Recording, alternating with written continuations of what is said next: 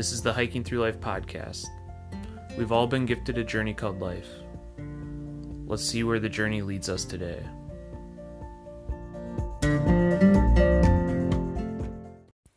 This is day 37 of our summer road trip, Thursday, August 15th. And today we woke up in the St. Joe National Forest. It was a very peaceful night. There was nobody around. I mean, we didn't even see anybody since the trailhead. So we backpacked into this site if you didn't listen to day 36's episode. We camped. How far did we go in? It was about 4.5 miles. Yeah. So, hiked in 4.5 miles, didn't see a single person. Nope. Just a couple that was horseback riding, but they were at the trailhead, and it looked like they were packing up their horse trailer and gonna be heading out for the day. They might have rode in the morning or so yesterday. But yeah, we haven't heard a single person, seen a single person. So Yeah. it's been pretty cool, and we're camped right here on this little pond, and you can see to the top of Snow Peak here. And there's like a little observation tower on top. And it's a very like rocky mountain here. So some of the things at the trailhead were saying that there's a ton of mountain goats in the area, and that you may encounter some on the trail or on the mountainside as you're going up to the peak. And we've been looking for them. And this morning we woke up and we looked for them too, and haven't seen one yet. No, we haven't seen any, and we're kind of bummed about that. We would love to see some more out here in the wilderness. We did go hike up to the peak itself. Yeah, after we packed up all of our gear and got done with breakfast, we ended up leaving our packs down and then just hiked up without anything. And that was about 1.5 miles all the way up. Yeah, and it was pretty steep. I mean, in the later parts it was, I guess, steep. It was very manageable, and I mean, I'm glad we didn't wear our packs to go up there. We were just going to come back down anyways, but it was one of those things where, yeah, I mean, if you are in decent shape, it's not hard at all, but just know that it's up a mountain peak, so it's beautiful views though at the top. Yeah, super beautiful views. You can see forever. We did see one mountain goat up there, but it was sadly not an alive one. Yeah, I don't know what happened, but it was... So there's this lookout tower at the top, and there was this mountain goat that was dead underneath the stairs that went up to the platform of the lookout tower, so it looks like it had been there for a while, but I don't know exactly what happened, but we haven't seen any others in the area, so at least there's evidence that there are some there, because we were like, maybe they just are all gone. We did see some mountain goat poop. So yeah, or at least what we thought was. So, maybe they heard Daisy bark last night or something, because Daisy was barking at some squirrels. So, yeah, I think maybe that could have scared them away, or they're just kind of hanging out somewhere else on a different mountain nearby. But I guess we'll never know. So yeah, it was a good little hike up, and then we sat up there and ate a snack and just took in the views. Like, you could see for miles around, like, all of the different mountain ridges, all of the different mountain tops and stuff. It's like one of the highest peaks in the area, so I think that's one of the reasons they put out the lookout tower up there, is just kind of a fire lookout. And also we learned a cool little fact about what they've done with some of the mountain goats. I guess it was a very populous area for mountain goats. And so back in the 70s, they actually started trapping mountain goats at this peak Yeah, they would from the drop lookout a tower. net. Yeah. It said they dropped a net down from the lookout tower and, yeah, would trap them and then relocate them Yeah. to other states. And this was because other states had depleting populations of mountain goats due to being overhunted, and they brought them to states like Washington, Oregon, Colorado, to reestablish populations. And I guess this has been very, very successful, and they are still continuing to do some of this. And actually, it's been so successful in a couple of the locations that those locations are now being used to also trap mountain goats to relocate to repopulate other areas that the mountain goats have formerly occupied. So that was a cool little stat, and they no longer trap them from the actual lookout. Here it's a little more sophisticated and there's more technology. It sounds like there's helicopters involved. They still do some netting, but they are doing some more advanced techniques than just dropping the net from the top of the lookout tower onto and below. Yeah, and you could tell that that lookout tower hadn't been used in quite some time because there was some breaks in the stairs, the wood was really rotted. We didn't even climb up the lookout tower itself because it just didn't look stable enough to go up.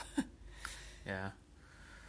Yeah, so after we kind of took in the views and searched around for mountain goats, we ended up hiking back down, grabbing all of our gear, and hiking out. We were actually going to go for 2 nights at that site, but talking it over while we were out there, we were just like, there's so much more that we want to go see. Let's just stay here one night and continue on. Yes, Sarah had been reading a bunch of things in this Idaho Visitor magazine about different things around, like the Sawtooth Mountains. There was some like hot springs around there. There was also this like, Dark Sky Reserve. Yeah, that's it. Yeah, one of like 13 in the world where it's like one of the darkest places where you can go see the night sky. And the pictures in this magazine just look phenomenal and make me want to go there. Yeah, the communities around shut all their lights off at night so that you don't get any light pollution. And this is near the Sawtooth Mountains. There's a couple towns down there and counties that participate in it. And yeah, it's pretty unique that it's one of only 13 in the world. So we had thought about going down there. Well, that was a big reason why we packed out today. And we headed back out of the forest, back towards St. Mary's, and stopped in St. Mary's for gas, and then we debated going, and then we looked at the map and said, oh, it's going to be like a 6-hour drive. Yeah, and being in the car for that long, like, did not sound appealing anymore at that point. Yeah, we thought, because it was pretty much, like, straight south. We were going to check out Boise, too, but then after we saw how long the drive actually was, we decided, maybe not. Maybe that's for another trip. So we actually sat debating for quite a while, and we cooked dinner. That's the other thing, too. From getting to our backpacking site at the trailhead to St. Mary's, we were going down a forest road most of the time, so it took us like 3 hours just to get out after our hike. So it was like afternoon. by the time we got to St. Mary's. So And thinking of the we drive down to the Sawtooth Mountains after that, it was going to be like past midnight by the time we got there. Yeah, it would have been so late, and we just felt like we had already been in the car so long. And when we got to St. Mary's, we hadn't really eaten much at all except a couple snacks during the day. So I was very hungry, and that was causing me to be very crabby and hangry. Yeah, so we pulled off at this little park in St. We're's and cooked dinner and looked at the map, looked it over, and we're kind of trying to, excuse me, we're trying to kind of plan out the next few days because we are headed to Yellowstone to meet up with Sarah's parents this weekend. So we wanted to just make sure that we kind of had time to do what we wanted to do and not feel rushed and feel like we have to sit in the car and spend a ton of time driving just so we can meet up with them when we were supposed to. So after eating and kind of looking over the map and debating, we decided, you know what, we'll save the Sawtooth Mountains and Boise for another trip, and we'll just head over to Montana right now. And so we decided, okay, well, let's head out. We ended up going up towards Interstate 90 again and got on the freeway and just headed east. We put Missoula into the GPS, and that was about a 3 or 4 hour drive. And we actually didn't make it to Missoula tonight, but we're real close, so we'll go through there tomorrow morning. And we ended up finding this national forest, the Lolo National Forest, in western Montana here. So we got off the interstate, went down the dirt road, and we were actually trying to get kind of a campsite, but we didn't really find any pull-offs except for kind of at the beginning of this forest road. And we said, okay, well, we're just going to be getting back on the interstate, so it doesn't make sense for us to go deep into this forest to find a campsite, because again, it's one of these dirt roads that it takes quite a while to go down because you can only go 20 miles an hour on it. So we ended up after a while just not finding anything and turning back, and we're actually at this pull-off where it's like on the very edge of the national forest here, right before you get back onto the interstate. So there is a logging company like right down at the bottom of the hill here, so we can hear some trucks and stuff. But I think since we're recording this in the car tonight, that background noise is probably not there for you guys. So, well, hopefully it's not.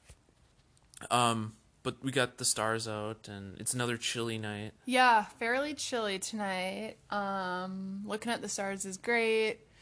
We're pretty just tired from the long driving days. I mean, I didn't want to go that far down a dirt road again, so I'm glad we're kind of just on the edge of the forest, and kind of looking forward for what's in store in the next couple days here.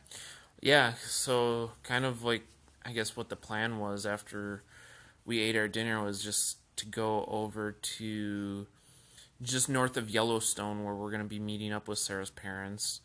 They have a little B&B that they're staying at near the north entrance of Yellowstone. So we're going to plan to stop in the national forest right there, set up camp, and then just kind of like do a little day hike, and then meet up with Sarah's parents, and then go to Yellowstone, probably like a Saturday or Sunday, I think is the plan.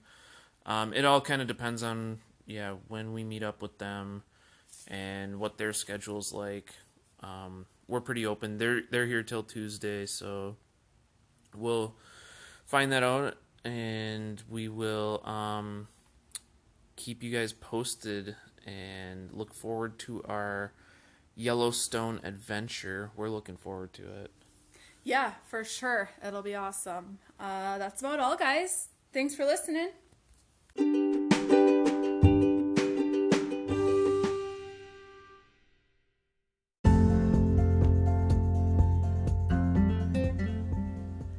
You've been listening to the Hiking Through Life podcast. Peace, love, and hike through life.